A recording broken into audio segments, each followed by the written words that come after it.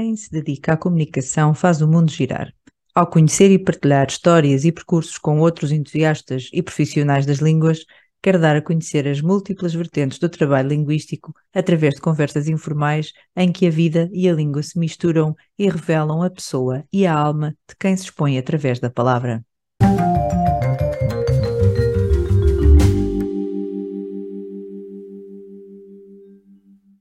A Carla Vaz é já uma referência no mundo dos consultórios linguísticos do Instagram. Com formação em letras e uma grande paixão pela língua, a Carla fala-nos um pouco da sua história e do seu trabalho atual. Olá, hoje tenho a felicidade de ter uma convidada que é uma pessoa muito importante para mim, tanto como personalidade, das redes sociais, como tive a felicidade de me tornar amiga pessoal da Carla Vaz. É uma pessoa, obviamente, como o nome do nosso podcast indica, The Language Worker, trabalha na área linguística e por isso comecei a segui-la já há uns bons meses e fiquei completamente rendida aos seus conteúdos e, como podem ver, até ao corte de cabelo. Portanto, o nosso corte de cabelo ser parecido não é pura coincidência. E por isso, Carla, obrigadíssima por estares aqui e pedia que te apresentasses brevemente, para quem não te conhece, embora eu acredito que muita gente te conheça, mas pedia que te apresentasses. Olá, Rita, obrigada antes de mais pelo convite, é uma honra. Também fico muito feliz por ter encontrado neste mundo das redes sociais, porque foi assim que nos encontramos e afinal estávamos tão perto, Exato. geograficamente. Que bom poder ter assim alguém tão perto, para falar dos meus temas. Uhum. Eu já estou assim nos 40, tenho Bem uma eu. filha, sou casada. Vivo em Fátima, apesar de ser natural da Covilhã, mas saí de lá com 20 anos para ir estudar e já não voltei propriamente para lá, só mesmo em visitas. Uhum. A minha vida passou por Coimbra, onde estudei, onde vivi 13 anos, passou por Viseu também, onde trabalhei durante um ano e meio, talvez, e voltei a Coimbra e depois vim para Fátima por questões pessoais. E vivo cá há 14 anos. Estou cá e gosto muito. Muito bem, pois é verdade. A Carla é minha vizinha, tive essa sorte, conhecemos lá está, por causa do perfil dela, fui eu que andei atrás dela, fui eu que a descobri.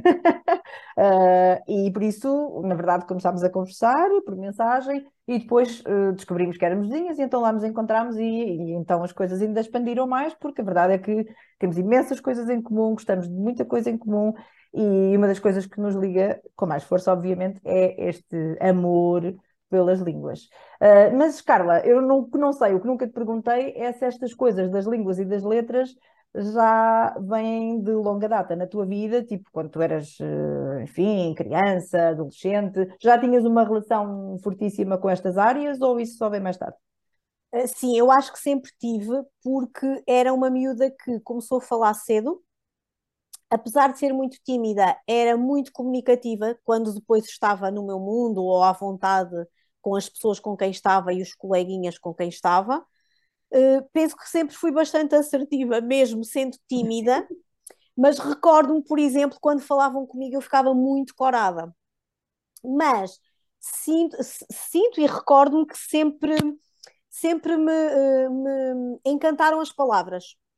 E lembro-me quando, antes de ir para a escola primária, já eu queria aprender a escrever e ler, e filo com a minha melhor amiga, que também se chama Carla, com os cadernos da irmã dela, que era 2 anos ou 3 mais velha. E também uma coisa muito gira, que eu acho que isto nunca partilhei com ninguém. Eu, desde que comecei a aprender a escrever, eu fui criada numa fase da minha vida por uma tia-avó. Era a tia que era o amor, tratava-nos super bem aos sobrinhos todos, porque ela não tinha filhos, e eu era a menina mesmo do mimo, como se costuma dizer. E ela correspondia-se com a irmã que vivia em Coimbra e não sabia escrever. E era eu que lhe escrevia as cartas e que lhe lia as cartas que depois vinham da minha tia Estrela. Era a minha tia Fernanda e a minha tia Estrela. E, inclusivamente, coisas que hoje em dia as pessoas já nem têm noção, muitas vezes, cheguei a escrever cartas de condolências, eu criança, Uau, naqueles envelopes que tinham a faixa sim, preta, exato. ainda e que se identificavam, mesmo lá dentro. Então eu tenho essas boas memórias desde pequenina, portanto, desde que eu me lembro que comecei a escrever, certamente gostava de ver essas cartas porque deviam ir com muitos Também eu. erros. Não sei, não é? A minha tia... E depois, outra coisa gira. Ainda no outro dia me recordava isto quando estava a gravar um vídeo sobre as formas de tratamento nas mensagens escritas de e-mail. Que havia aquelas fórmulas feitas. Querida irmã, espero que esta carta te vai encontrar bem de saúde. E depois no final também, na esperança de ter a tua resposta em breve. Algo assim. Então, isso foi de facto, desde muito criança que eu fui lidando com estas questões. E é muito curioso, porque eu na minha casa éramos pessoas muito simples, eu vivia com a minha avó e com a minha mãe e com a minha irmã, não tínhamos livros, Uhum. praticamente. A minha mãe tem a quarta classe, a minha avó era analfabeta, então não havia livros, mas eu tinha essa curiosidade, então eu lembro-me de os meus vizinhos mais velhos, os senhores mais velhos, me darem aqueles livros de cowboys, que eles liam, Sim, aquelas sim, sim. histórias pequenininhos, tipo almanaques, Certo. e depois também ler os Patinhas, que eu Uhum. gostava imenso, não é? A banda desenhada, e gostava, tinha o meu dicionário pequenino, quando fui para a escola, na primária, tipo, e aquele dicionário para mim era um tesouro, um pequenininho de bolso da Porta Editora Azul, ainda me lembro. Andou comigo durante muitos anos até estar todo escangalhado Claro. de ter tanto usar. Portanto, no fundo, acho que vem desde muito cedo, apesar de eu não ter esse background, porque na verdade não, é, não tinha, não havia uma biblioteca na minha casa, como eu hoje tenho aqui atrás, ou a minha filha tem no quarto dela, cheia de livros, de histórias, não Não havia vejo uma nada disso. família, enfim, que já havia muita gente interessada e, enfim, letrada, por assim dizer. Sim, não, É, não, talvez. mas eu tive essa curiosidade desde criança, portanto, Uhum. sim, as letras entraram na minha vida desde Uhum. cedo, assim as palavras, o querer saber mais, o querer falar bem, eu tinha Uhum. muito esse cuidado de aprender a falar e a escrever bem já desde pequenina. Nunca me esqueço que uma vez a minha professora mandou-me ao quadro escrever uma frase e tinha a palavra pessoa, Uhum. e eu escrevi pessoa, com um Certo. pessoa.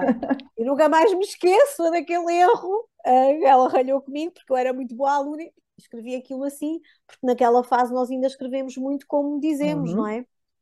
E aí a Pois, fonética ainda não nos é favorável nessa altura. exatamente. Também me lembro de dar um erro ou dois na vida, também me ficaram aqui gravados na memória para sempre, sei muito bem como é. Então isso quer dizer que tu depois, quando cresceste e estava na altura de decidir o que querias fazer da tua vida em relação à tua formação académica, etc., não tiveste grandes dificuldades em decidir o que ias fazer. Tive. Eu achei que não, que era bastante óbvio que tinhas estado por aí, como eu, não Não, é? Que sempre... eu no nono ano fui estudar artes. Ah, bom. Portanto, eu fiz artes do nono ao 12º, porque Ok. gostava muito também, tinha jeito, e eu digo mesmo jeito, por Hum. respeito aos meus amigos que eram mesmo talentosos, amigos e colegas. Eu tenho uma amiga pintora, a Silvia Patrício, ela até digo o nome dela porque eu gosto imenso dela e vão espreitar o trabalho dela e ela vive em Leiria, portanto, por isso é que eu também a Olha, cito. Tenho de mandar o perfil dela, que ela é exato. Vou maravilhosa segui-la, e, é a e minha muito vizinha. talentosa. E ela brinca que às vezes as pessoas, na sua boa vontade, dizem tem muito jeito. E eu digo, jeito Sim, tenho eu. A exato. Sílvia é um talento puro. Hum. E eu, portanto, eu não sentia, e fui estudar artes e gostava e fiz muitas coisas giras e do nono, como digo, até ao 12º estudei artes. Ok. O meu 12º ano era ainda do tempo das três cadeiras, disciplinas, como nós dizíamos, e Hum. era tão só geometria descritiva, desenho e história da arte. Esta não esperava, oh Carla. Agora é que me deixaste. Sim. E então, quando chegou essa fase em que tínhamos de decidir, os meus colegas todos já sabiam que queriam ir para a arquitetura, outros queriam ir para engenharias, engenharia civil, muitos deles, outros queriam ir para a história da arte. Claro. Foi o caso do Daniel, que é meu marido, nós éramos colegas e amigos desde o nono ano. Ah, também não Portanto, sabia. ele desde cedo descobriu que queria então estudar História da Arte Hum. e ainda foi a tempo, porque nós tínhamos História da Arte e não História, e ele fez as específicas e entrou nesse ano com Hum. uma das minhas melhores amigas.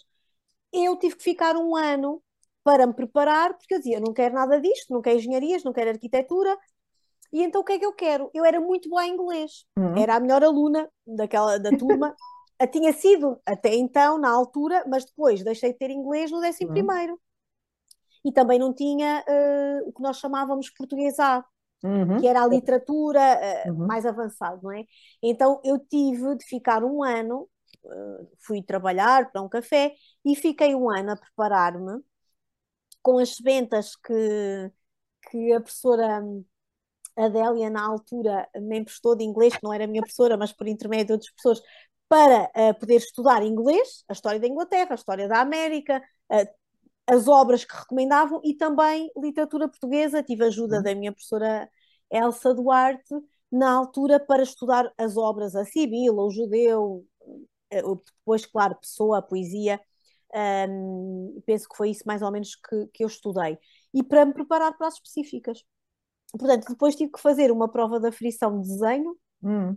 porque tinha de fazer prova de aferição de desenho, porque eu era de artes, e fazer Certo. então as duas específicas de português e de inglês superior, não é? Literatura Uhum. portuguesa e inglês superior.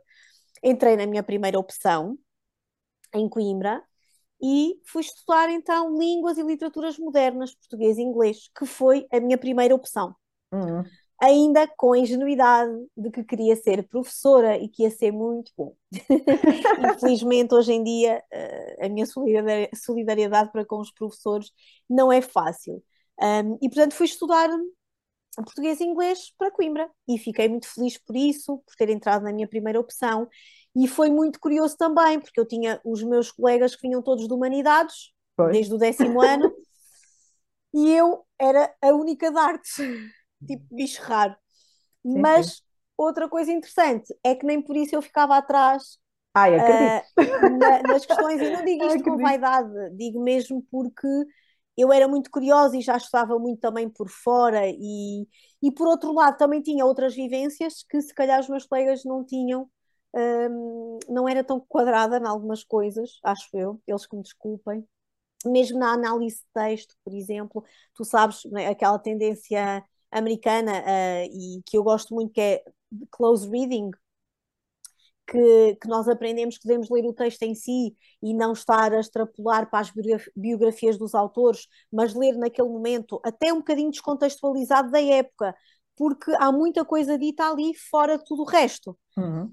E os meus colegas que vinham de humanidades traziam um defeito que eu não trazia, porque como eu não vinha dessas áreas, A eles faziam sobreinterpretação, imagino. eles inventavam Claro. muito, porque eles vinham dessas teorias que tinham aprendido com os professores deles no Uhum. secundário, e pegavam, porque aquele autor era depressivo, então isto era não sei o quê, e Certo. não era nada disso muitas vezes.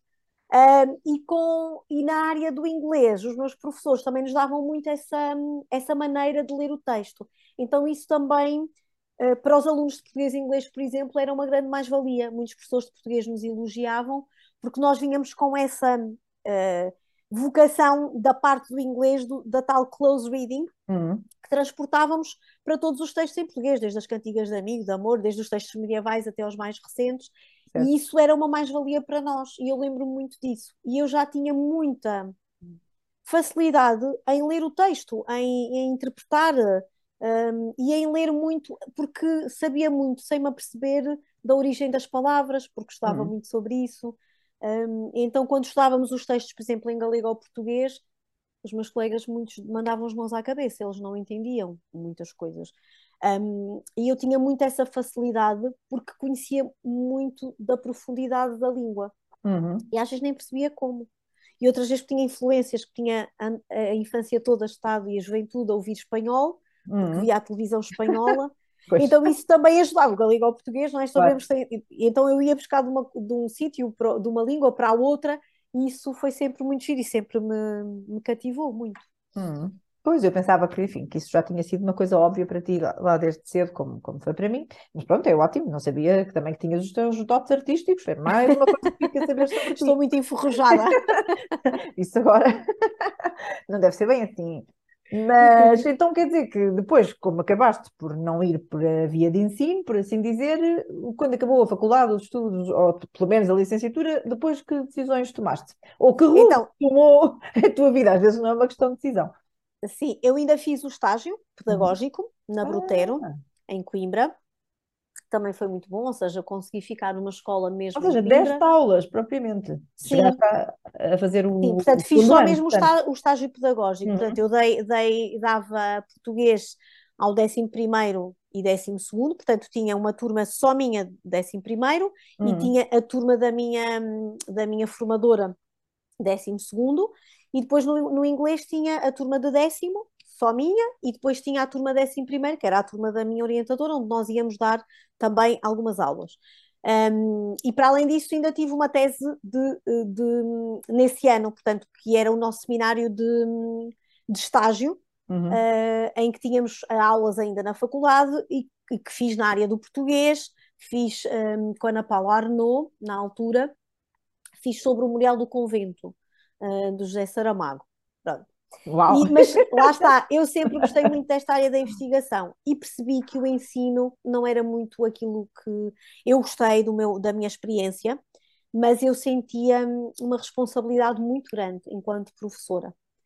E também sentia que não era reconhecida como professora, como aqueles meus colegas já tão experientes e que sabiam tanto, não eram, que era um papel muito ingrato, infelizmente, porque os professores são mesmo importantes e são a base, foram eles que me fizeram gostar de tantas coisas, e eu não sei, sentia medo de eu não ser capaz de fazer isso, e depois as próprias condições que nós tínhamos, não é? De não sabermos onde é que íamos estar no ano seguinte, com os mini concursos ainda nessa altura, tudo isso, e então eu decidi que não queria entrar na via de ensino, talvez tentar a área da investigação, de que eu gostava muito. Tinha umas amigas que já estavam a trabalhar em Viseu e que me disseram para eu concorrer para o Piaget, na altura, o Instituto Piaget em Viseu. E eles nem me disseram para quê. Eu mandei o currículo, mandaram-me uma morada e não era, eu pensei que era para dar aulas lá. Certo. E não, era para trabalhar num projeto que era a criação de um dicionário genológico da língua portuguesa. Era assim uma tarefa hercúlea e utópica, quase diria. E na altura eu concorri, não sabia para o que ia, fui lá fazer o que eu achava que era tipo uma entrevista, não, era uma pré-seleção, estávamos numa aula magna lá no edifício mais nobre do Instituto Piaget, do campus de Viseu, para fazer tipo um teste, uma frequência sobre língua e Bom. linguística. Uau! Éramos bastantes, encontrei alguns colegas de curso até que eram daquela zona.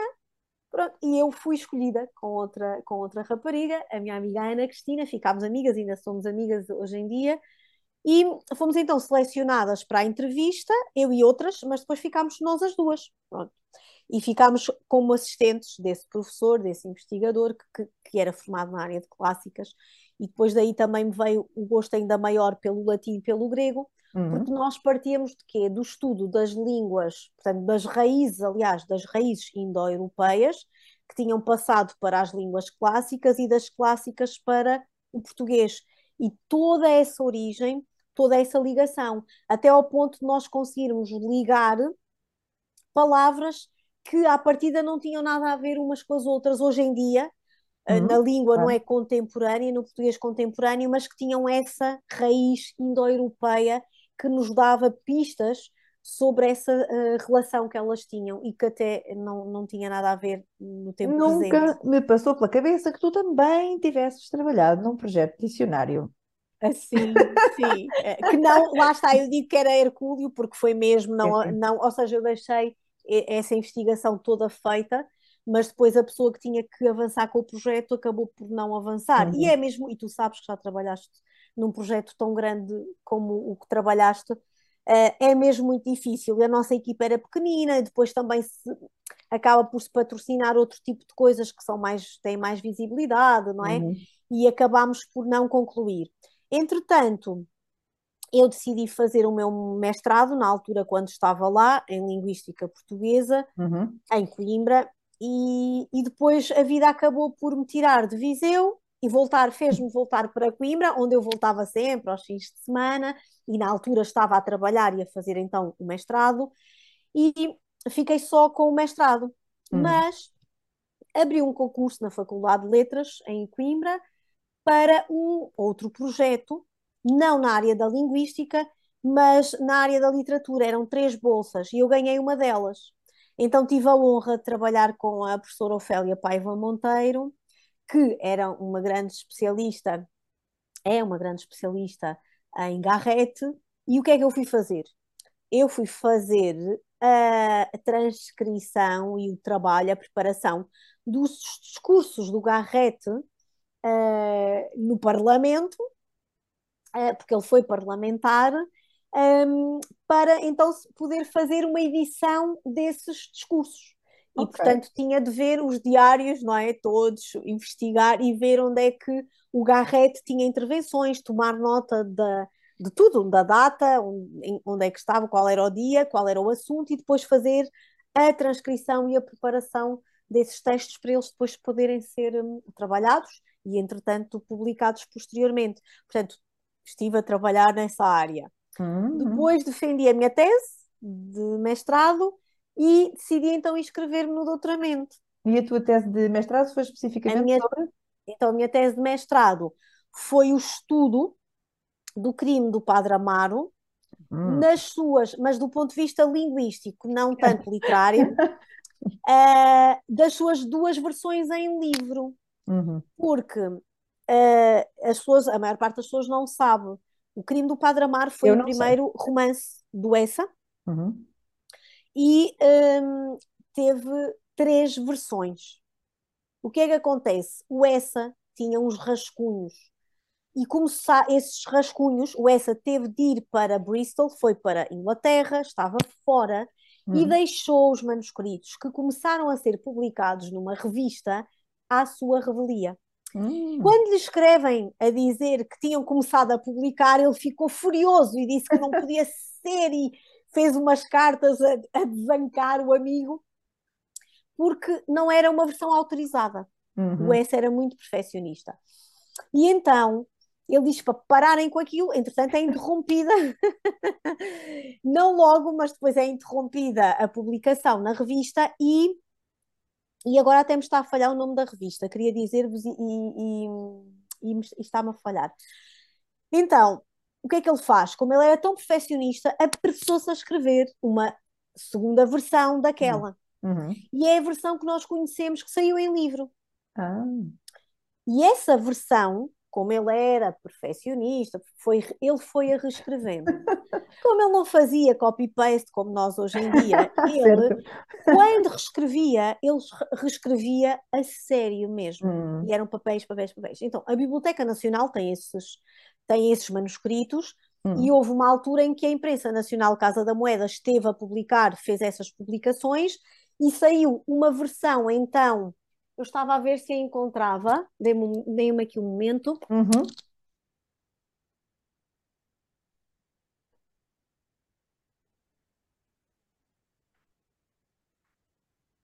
Vamos ver se a Carla encontra um livro no meio daqueles livros todos. Pronto, este é grande e destaca-se. Temos sorte. Não sei se é inédito interromper assim os podcasts, É à mas vontade, a sessão é tua. esta versão, portanto, do Crime do Padre Amaro, saiu como? É uma edição crítica Uhum. preparada pelo professor Carlos Reis, coordenada por ele, que põe em confronto as duas versões. Ah, A certo. primeira, a primeira em livro, que é a segunda versão, na Uhum. verdade, Certo. e a segunda em livro, que é a terceira versão. Uhum. A terceira versão é a versão que nós conhecemos, que está divulgada dos Certo. livros do Brasil, a mais conhecida, que se Uhum. chama a versão Ne Varietur, né? Aquela que se fixou. Então, essa E versão terminologia complicada. Diz outra vez essa palavra. Ne Varietur, Ne Oh. Varietur. Hum. Então, essa é a versão que está fixada e que Uhum. nós conhecemos. Qual é a curiosidade? Inicialmente eu quis estudar várias partes do discurso, percebi que era mesmo uma missão impossível, então tive que me cingir ao estudo do verbo. Uhum. Então a minha tese trata do estudo do verbo nestas duas versões, e então eu tive que fazer o confronto das duas e as alterações que o Essa fez, verbais, quer de Uhum. tempo, quer de Ah, modo, ok. quer da escolha do próprio verbo, da Uhum. segunda para a terceira versão. Uau. E estamos E a o que é falar que de versões em papel, não é? Ou versões estamos em a falar. papel? Ok, Sim, versões em papel. Portanto, isto era tudo visto, isto foi tudo estudado em papel e claro. eu fiz ficheiros em Word que confrontei. Deixem-me ver aqui mais uma vez, vou-me retirar para mostrar aqui. Portanto, a tese, o que Uhum. está aqui, e, Certo. portanto, nos anexos, no apêndice, nós tínhamos isto. Portanto, de um lado, uma Certo, certo. versão e do outro, Uhum. outra. E todas as alterações que o ESA fez. Desde porquê mudar do imperfeito para o condicional, ou do imperfeito para o perfeito. Portanto, os tempos, os modos e o próprio verbo. Uhum. O dizer, em vez de amar, adorar, em vez Uhum. de odiar, abominar, estou a inventar, não tem que ser estes verbos. E uma coisa muito curiosa também é que a terceira versão quase duplicou a segunda, Em tamanho, portanto. em tamanho, em Uhum. escrita. E para Uhum. além disso, a própria trama muda, porque a história que nós conhecemos do crime do Padre Amaro, nós temos no final o Abade Ferrão, que nós conhecemos, que é uma figura quase redentora, uma figura muito querida e empática que aparece na obra na terceira versão, na segunda não existe. Portanto, essa até acrescentou essa personagem. Para além disso, muda inclusivamente a forma do crime, não é? Do Padre Amaro, porque na segunda versão o Padre Amaro atira o seu filho ao rio. Portanto, há o infanticídio, Uhum. claro, não é nada velado. Enquanto que na terceira versão, o Essa já põe ali um véu, não é? Uhum. Ele diz que a criança é entregue a uma tecedeira de anjos. Explica depois que, efetivamente, as teceiras de anjos não tinham as crianças durante muito tempo, porque elas acabavam por morrer, porque elas matavam-nas, não é? Era uma forma de terem dinheiro, não terem trabalho, a criança morria, estava pago o serviço, e, Uhum. portanto, o essa ali é mais sublime, não é? Mais sublime, não é esta palavra que eu quero usar, subtil. Uhum. Não nos podemos esquecer que este é o primeiro romance do essa. E, portanto, há aquele ímpeto dos realistas de dizer a verdade como é e dos anteriores, não é? Daqueles em quem eles se inspiravam, daquele realismo, que, como dizia a minha professora, era o realismo das luvas de borracha, que punha a mão nas feridas, na porcaria da sociedade, não é? Para a revelar, para dizer as verdades, que é isto que o Essa queria fazer. Mas, por algum motivo, ele depois, na terceira edição, calçou as luvas de pelica. E Uhum. já não era tanto, o Amaro já não atirava o filho ao rio, mas a criança era entregue a uma teceira de anjos, não é? E é tudo muito velado, de forma Temos que fazer uma eufemística. sessão sobre essa, porque, enfim, temos aqui material, não é? Sobre essa, uma grande apaixonada de essa, portanto, uma pessoa que não só é das línguas, da linguística, como também da literatura, portanto, é uma pessoa completa. Não é o meu caso, que de literatura, enfim, não é, digamos assim, a minha especialidade. Mas entendo a emoção, não é, do estudo linguístico de uma obra tão rica, ainda por cima com estas versões todas, e ter uma própria história interessante, do ponto de vista histórico, por assim dizer, não Sim, é? E cronológico e etc. Portanto, sim. fantástico. Portanto, adoraste e continuaste na tua vida de investigação ou depois tiveste Depois outro tipo? inscrevi-me no meu doutoramento Uhum. para também, neste caso, portanto, quem arguiu a minha tese foi o professor Carlos Reis, com uma professora também da Universidade de Évora. O meu orientador foi Jorge Moraes Barbosa e na altura eu decidi continuar o doutoramento com o professor Carlos Reis. Mas já era também sempre na área a puxar para a linguística, Uhum. apesar dele ser da literatura, e o meu orientador era da área da linguística. Então, qual era o estudo? Era mais uma vez o estudo comparativo de duas versões da Ilustre Casa de Ramires. Portanto, já se viu que tu adoras, duas Sim, versões, comparação de duas versões. e A Ilustre Casa de Ramires é um romance que eu acho que é pouco conhecido do Essa, é um romance histórico maravilhoso, que é o romance histórico dentro do romance histórico, porque a personagem principal, o Gonçalo Mendes Ramires, tem a tarefa de escrever um romance histórico sobre a sua Ah, família. E ok. o Essa está a escrever um romance histórico, A Ilustre Casa de Ramires. Portanto, há aqui esta correferência, não é? Esta meta-referência, aliás. Uhum. E então eu comecei a fazer esse estudo também. Mas algo aconteceu para Algo interromper. aconteceu, sim. A fase desse estudo coincidiu com a minha mudança de Coimbra para Fátima. Uhum. E para verem o poder da associação, o poder de termos pessoas como eu, ter pessoas como tu, com quem posso partilhar as minhas questões, o meu saber ou o meu não saber, as minhas dúvidas. Quando eu vim para Fátima, eu não conhecia ninguém, nós não temos família cá. E eu estava a fazer a minha tese. O meu marido saía para trabalhar e eu sentia muito sozinha, porque o trabalho de investigação também é um bocadinho sozinho, é Uhum. só. E ele, quando chegava à casa depois do trabalho, eu falava, e ele dizia-me: então, tu Sei como precisas é. de falar, não é? E era um trabalho tão solitário que eu comecei-me a desmotivar muito com o trabalho, porque eu não tinha as minhas amigas com quem partilhava estas questões. E elas estavam em Coimbra. Depois algumas também foram saindo de Coimbra. Falávamos por telefone, sim, mas não era a mesma coisa. Então não tinha os meus pares aqui. Isso foi-me desmotivando e eu trabalhar muito sozinha, não tinha uma equipa. E depois nós sabemos também que os orientadores de doutoramento estão para orientar, mas têm a vida deles. Pois, E isto com claro. todo o respeito por eles sabem que é verdade, não é? Não estão lá a fazer a papinha, nem sempre em cima de nós. Uhum.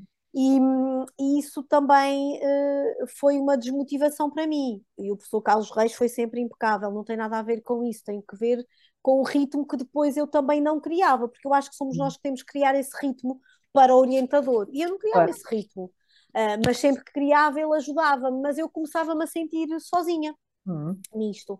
E depois também acabei por ter um problema de saúde complexo, que me desmotivou. E nessa fase foi muito difícil. Eu tive de tomar a decisão, não estava, uma coisa que supostamente me estava a trazer, ia trazer-me alegria quando me Uhum. inscrevi, até porque eu tive a sorte de ser bolseira Uhum. da FCT e fiquei sempre muito grata à FCT que me acolheu e que me ajudou nesta fase também. Hum, Tive de desistir, não é? Também não achava correto estar a receber uma bolsa e eu não estar a conseguir corresponder às expectativas, às minhas, às da fundação, às do meu orientador, às da própria universidade onde eu estava inscrita, e portanto acabei por desistir. E isso acabou por me levar então para Uhum. onde eu estou hoje, que é o Santuário de Fátima, que é onde eu trabalho É verdade. hoje em dia. Eu Sim. adoro o facto de trabalhar no santuário. Como sabes, na minha cabeça há toda uma mística sobre o santuário, por muitas razões, mas na verdade nunca tinha pensado isso no santuário como um local de desenvolvimento de atividades linguísticas, e pelos vistos é o caso, não é? Sim, eu não comecei logo a fazer isto no santuário, portanto, eu fui trabalhar para um serviço que na altura se chamava Serviço de Peregrinos, que acolhia os peregrinos, quer individuais, quer em grupo, fazia as inscrições para eles poderem participar nas celebrações. Há toda uma Uhum. dinâmica desses serviços que agora chamamos departamentos. E agora é o departamento de acolhimento, portanto, que recebe os peregrinos, e pastoral, foi mais Uhum. alargado. E eu entrei em 2011 e nessa altura estava já a pensar-se na celebração do centenário das aparições. Uhum. E, portanto, nessa altura eu fui chamada a colaborar como a secretária executiva da comissão Uhum. que organizava o centenário. E, portanto, durante os 7 anos de preparação, desde 2011, sim, 6 praticamente, até 2017, fui a secretária executiva do Centenário das Aparições. Os projetos todos acabaram por passar por mim do ponto de vista executivo, não é? Depois tivemos de dividir a equipa, porque no início era só eu e a coordenação, mas depois, quando os projetos começaram a ganhar vida, começámos a ter menos tempo para os podermos tratar e outras pessoas começaram também a integrar a equipa. Uma delas ainda hoje trabalha e trabalha no santuário e somos muito amigos, o André, e nessa altura conhecemos e trabalhámos juntos nesse projeto. Depois disso, quando o centenário terminou, eu integrei naturalmente a reitoria, da qual já fazia parte este projeto, não é? Porque a coordenação estava ligada à reitoria, e trabalho como assessora no gabinete do reitor. Para além disso, portanto, eu já desenvolvia na instituição, mesmo inclusivamente quando trabalhava no serviço de peregrinos, porque como conheciam o meu currículo, pediam-me sempre para eu fazer revisão de texto. Claro.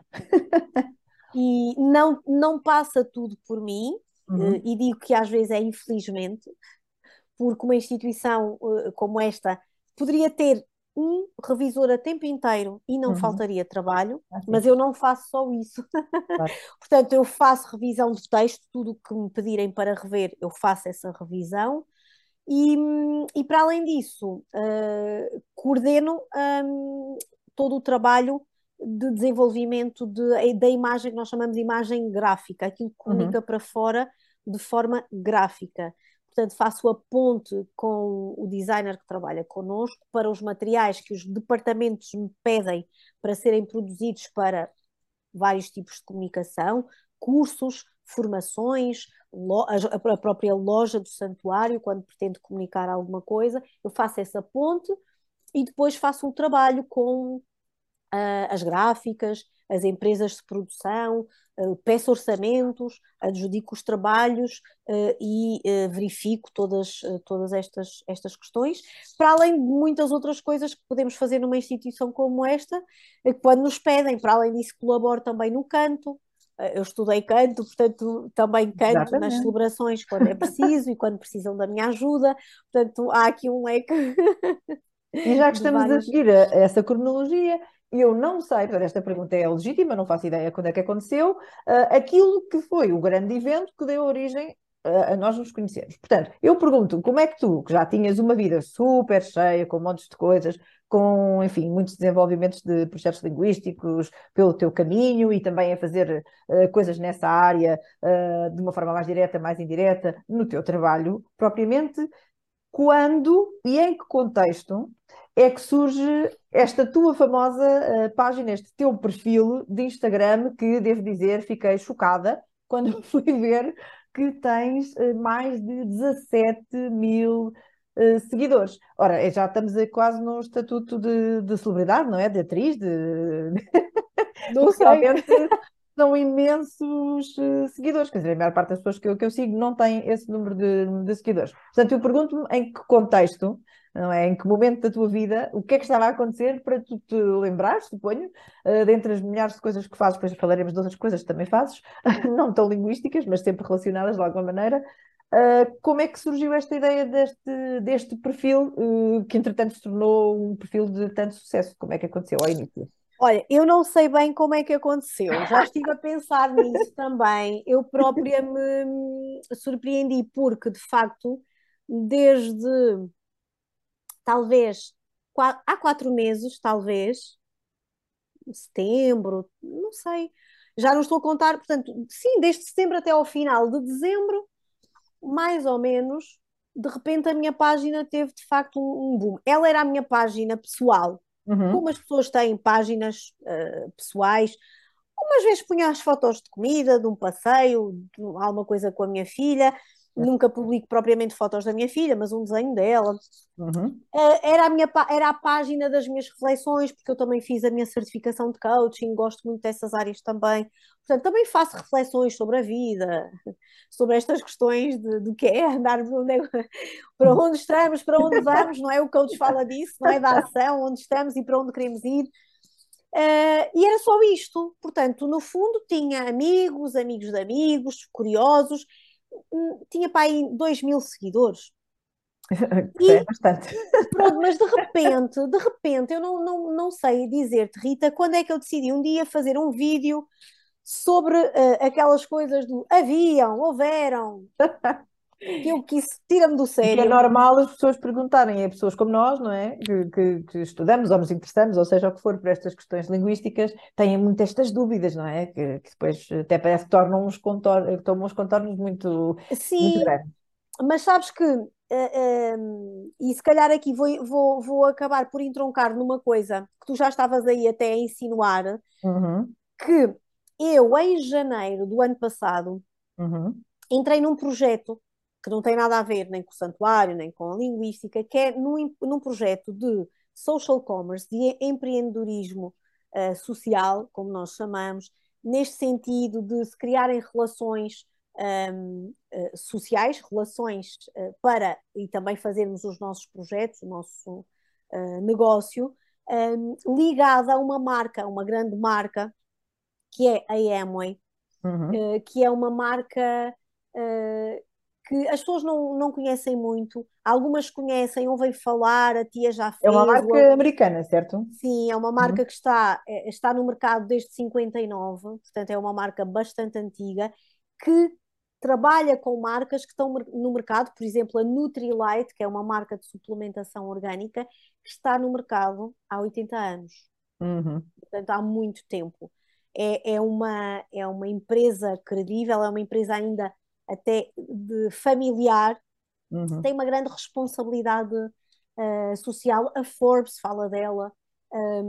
É muito interessante. E as pessoas dizem, mais vezes até que conhecem, elas não conhecem, elas conhecem uma ideia que alguém falou daquilo, ou alguém que entrou há 30 anos, quando o Amway apareceu em Portugal, no projeto, mas que não fez e que não resultou. E o projeto é muito interessante. O projeto é uma coisa muito ampla, não vou estar aqui a falar sobre ele.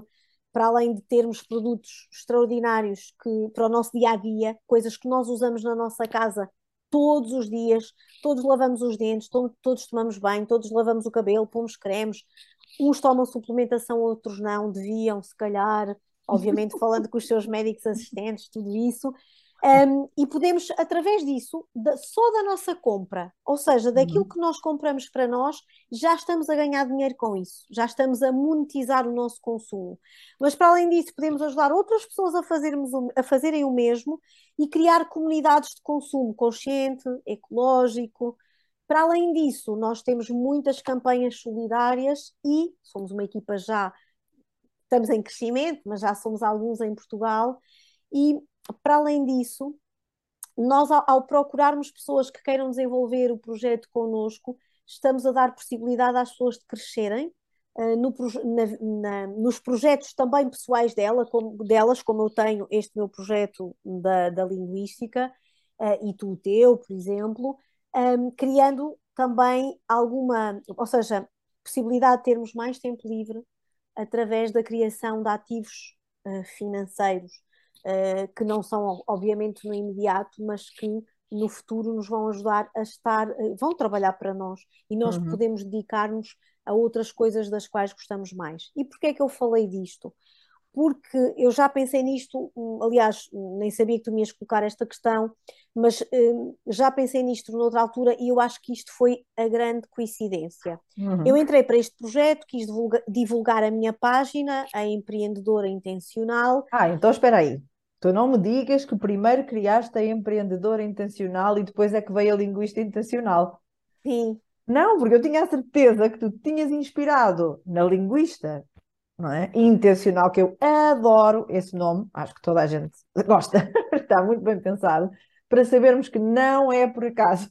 Há muito trabalho, há um background incrível, académico, pessoal, profissional, etc. Tinha essa fantasia, portanto, que eu sabia que tu tinhas a tua página da empreendedora intencional, mas tinha a certeza, nem te ia perguntar isso, que a primeira a nascer tinha sido a linguista intencional. Portanto, estragaste completamente a minha fantasia. Não foi ao contrário. assim, porque o que é que acontece? Efetivamente, a página que eu agora, entretanto, chamei, que é da Linguista Intencional, Carla Abreu.pt, para Uhum. estar ligada mais ao meu nome, o que é que acontece? Eu, com o desafio desse meu bebê, negócio Sim, bebê, sim. da empreendedora intencional, saí da minha timidez e Não sei se comecei a. acredito assim muito nessa timidez, mas a minha É experiência verdade, contigo não passa por aí. Mas tu dizes, eu tenho que acreditar. sim, mas desta preocupação, talvez com a exposição.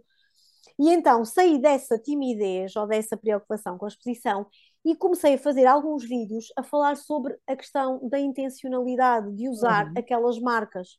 E Certo. fui fazendo uns vídeos sobre isso. Uhum. E eu acho que foram esses vídeos que me desbloquearam. Ok, faz sentido. E esses vídeos que eu fiz para a empreendedora intencional, de repente, não sei onde é que foi o clique, comecei a pensar fazer, já estava um bocadinho mais à vontade, Depois também tive o feedback das minhas colegas que estavam muito giros e que eram criativos, inclusivamente, e eu Tu falava sabes que sempre eu da questão. adoro. Foi assim que tudo começou para mim. E pronto, é evidente que são questões que me interessam, são as questões que mais me interessam. Como é óbvio, descobri a tua página completamente por acaso, o teu perfil, e depois aquilo que me cativou, tenho que admitir, eh, foi a forma como tu fazes aqueles vídeos. Quer dizer, tu a falar ao telefone, com o teu interlocutor imaginário, é absolutamente delicioso. Eu acho que toda a gente gosta. Não sei como é que tu consegues inventar aquelas coisas porque parece que está tudo a acontecer realmente. Eu só reparei que tu falas para a capa do telefone porque tu me disseste, porque eu não sabia. Achei que era um telefone alternativo ao Eu teu tenho que pôr o telefone. telefone a gravar e depois fico sem telefone. Exatamente, podias ter, se quiseres, eu dou-te 2 ou 3 que tenho para aqui. Mas a verdade é que é fantástico. Depois de reparar que tu realmente estás a falar para uma capa vazia de telefone, ainda fiquei mais emocionada. E então a verdade é que, confesso, é um dos meus guilty pleasures, como se diz, é ver os teus vídeos porque são muito criativos, informativos, completamente feitos de uma forma tão natural que eu fiquei completamente cativada e foi por isso que comecei a interagir contigo, nunca imaginando que fosses minha vizinha. Portanto, Sim. E foi incrível. foi nessa sequência da intencionalidade, por causa da questão das marcas que eu divulgava, porque elas de facto têm uma intencionalidade por trás e eu também tenho uma intenção ao Claro. usá-las, não é? Que é, os produtos são ecológicos, os produtos são concentrados, portanto há toda esta preocupação, não são agressivos para o ambiente, para os nossos animais de estimação, para nós inclusivamente. Tudo isto levou-me a esta questão da intencionalidade.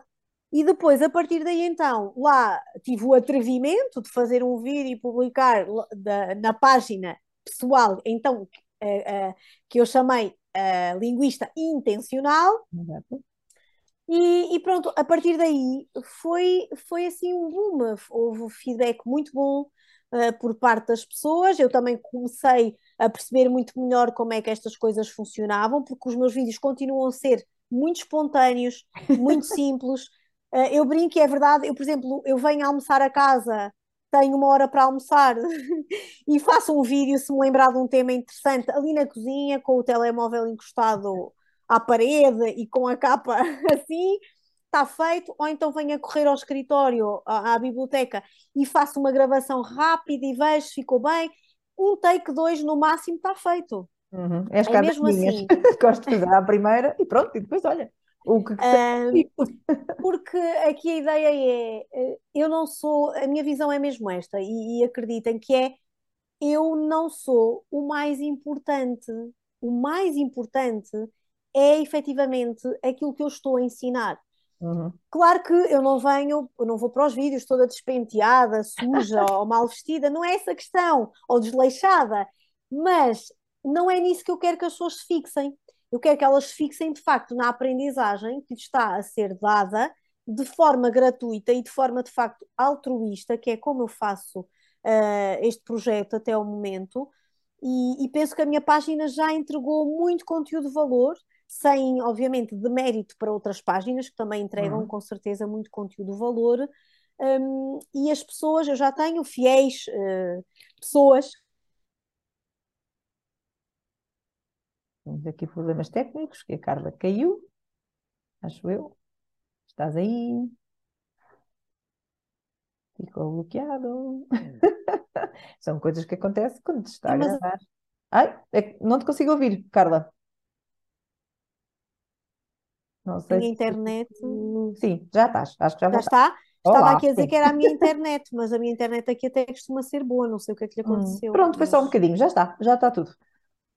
pronto, então eu dizia que já tenho pessoas que gostam de me Uhum. acompanhar, que mandam muitas mensagens, tiram dúvidas, muitas fotografias com erros, gralhas que eu publico, são essas pessoas que me enviam, nem sou eu que ando à procura, Uhum. e eu também procuro sempre responder, as pessoas que me acompanham e que são mais fiéis sabem, respondo, faço questão de responder por áudio muitas vezes, porque é mais simples até explicar determinada questão, outras vezes quando não posso estar a falar, mando mensagem privada, por escrito, mas não te sei explicar este. Quer dizer, por um lado consigo perceber, eu não consigo explicar o boom, não sei o segredo, não me perguntem, não faço ideia. Até porque já percebi que o Instagram é uma rede muito instável, não é? Eu dizia-te no outro dia, não é? Ou há pouco, quando falávamos antes de Uhum. começarmos, que a conta da empreendedora intencional não é praticamente movida, eu não tenho estado muito ativa nela, e diz-me que alcançou 300 e tal mil pessoas. E a Carla Abreu, a linguista intencional, agora tem estado a alcançar 40 e tal mil. Não faz muito Portanto, tudo sentido. números pequeninos. Sim, é pequeno em comparação, não é? Portanto, não sei o que é que se passou nesse boom. Efetivamente, agora tem estes 17 mil seguidores, mas também temos de relativizar um bocadinho, que é todos, nem todos interagem, Claro, não claro. é? Nem todos vão aprender com aquilo, nem estão interessados, começaram a Uhum. seguir porque viram um reel uma vez e já se esqueceram que eu Exato, existo. exato. Eu gosto muito de relativizar isto. Faz bem à humildade, não é? Faz bem a também estarmos no nosso equilíbrio, não é? Uhum. Eu não faço isso para ter esses seguidores. Se eles vierem é bom. Eu própria Uhum. muitas vezes peço para partilharem a minha página.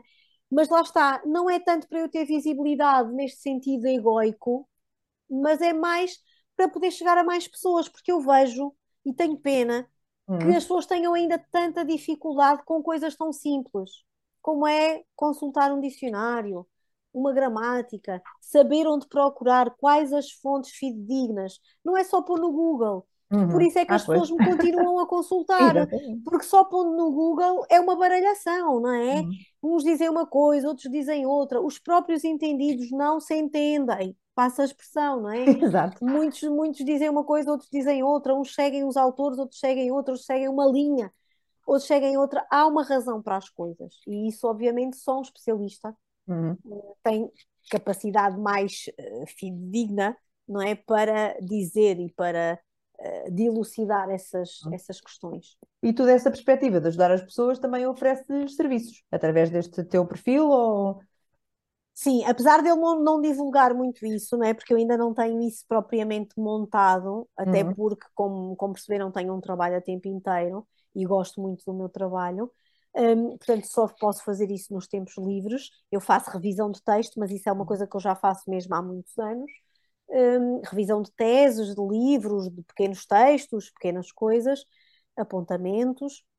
E faço também consultoria linguística. Uhum. Portanto, dependendo das necessidades que a pessoa tenha, envia-me uma mensagem, e nós vemos qual é a necessidade que a pessoa tem para que depois possamos trabalhar essas questões todas, que sejam dúvidas, que sejam a ajuda para no dia a dia perceber como se pode comunicar de forma mais assertiva, ou então de como escrever de forma mais clara, como usar a pontuação, coisas simples muitas vezes.